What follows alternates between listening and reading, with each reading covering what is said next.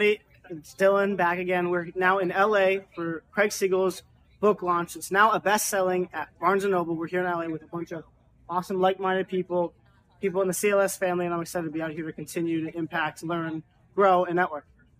What's the main thing you've learned from Craig over the years? Thinking small is canceled.